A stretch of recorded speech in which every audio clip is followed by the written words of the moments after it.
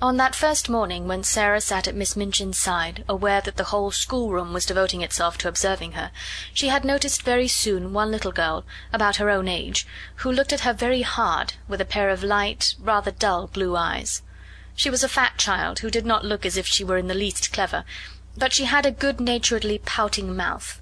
Her flaxen hair was braided in a tight pigtail, tied with a ribbon, and she had pulled this pigtail round her neck, and was biting the end of the ribbon, resting her elbows on the desk, as she stared wonderingly at the new pupil.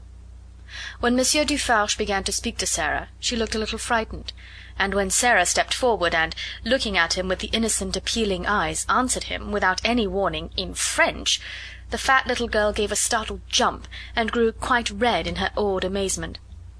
Having wept hopeless tears for weeks in her efforts to remember that la mère meant the mother and le père the father, when one spoke sensible English, it was almost too much for her suddenly to find herself listening to a child her own age, who seemed not only quite familiar with these words, but apparently knew any number of others, and could mix them up with verbs as if they were mere trifles. She stared so hard and bit the ribbon on her pigtail so fast that she attracted the attention of Miss Minchin, who, feeling extremely cross at the moment, immediately pounced upon her. "Miss St. John!" she exclaimed severely, "what do you mean by such conduct? Remove your elbows, take your ribbon out of your mouth, sit up at once." Upon which Miss St. John gave another jump, and when Lavinia and Jessie tittered, she became redder than ever, so red indeed that she almost looked as if tears were coming into her poor dull childish eyes. And Sarah saw her, and was so sorry for her that she began rather to like her and to want to be her friend. It was a way of hers to always want to spring into any fray in which someone was made uncomfortable or unhappy. If Sarah had been a boy, and lived a few centuries ago, her father used to say, she would have gone about the country with her sword drawn, rescuing and defending everyone in distress. She always wants to fight when she sees people in trouble. So she took rather a fancy to fat, slow little Miss St. John, and kept glancing toward her through the morning. She saw that lessons were no easy matter to her, and that there was no danger of her ever being spoiled by being treated as a show pupil. Her French lesson was a pathetic thing. Her pronunciation made even Monsieur Dufarge smile in spite of himself, and Lavinia and Jessie, and the more fortunate girls, either giggled or looked at her in wondering disdain. But Sarah did not laugh.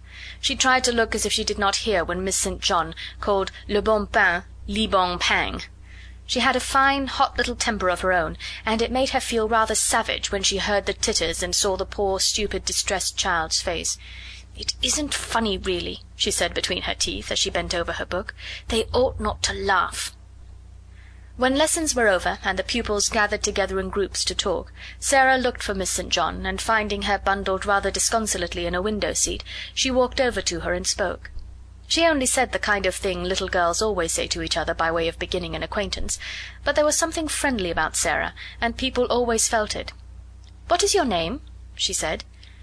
To explain Miss St. John's amazement, one must recall that a new pupil is, for a short time, a somewhat uncertain thing, and of this new pupil the entire school had talked the night before, until it fell asleep quite exhausted by excitement and contradictory stories.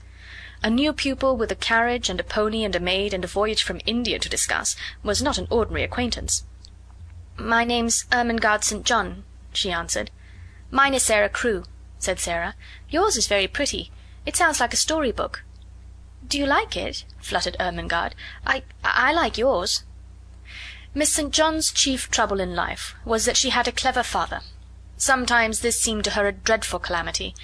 If you have a father who knows everything, who speaks 7 or 8 languages, and has thousands of volumes which he has apparently learned by heart, he frequently expects you to be familiar with the contents of your lesson books at least, and it is not improbable that he will feel you ought to be able to remember a few incidents of history and to write a French exercise. Ermengarde was a severe trial to Mr. St. John. He could not understand how a child of his could be a notably and unmistakably dull creature who never shone in anything. "Good heavens," he had said more than once, as he stared at her, "there are times when I think she is as stupid as her Aunt Eliza." If her Aunt Eliza had been slow to learn and quick to forget a thing entirely when she had learned it, Ermengarde was strikingly like her. She was the monumental dunce of the school, and it could not be denied. "She must be made to learn," her father said to Miss Minchin. Consequently, Ermengarde spent the greater part of her life in disgrace or in tears. She learned things and forgot them, or if she remembered them she did not understand them.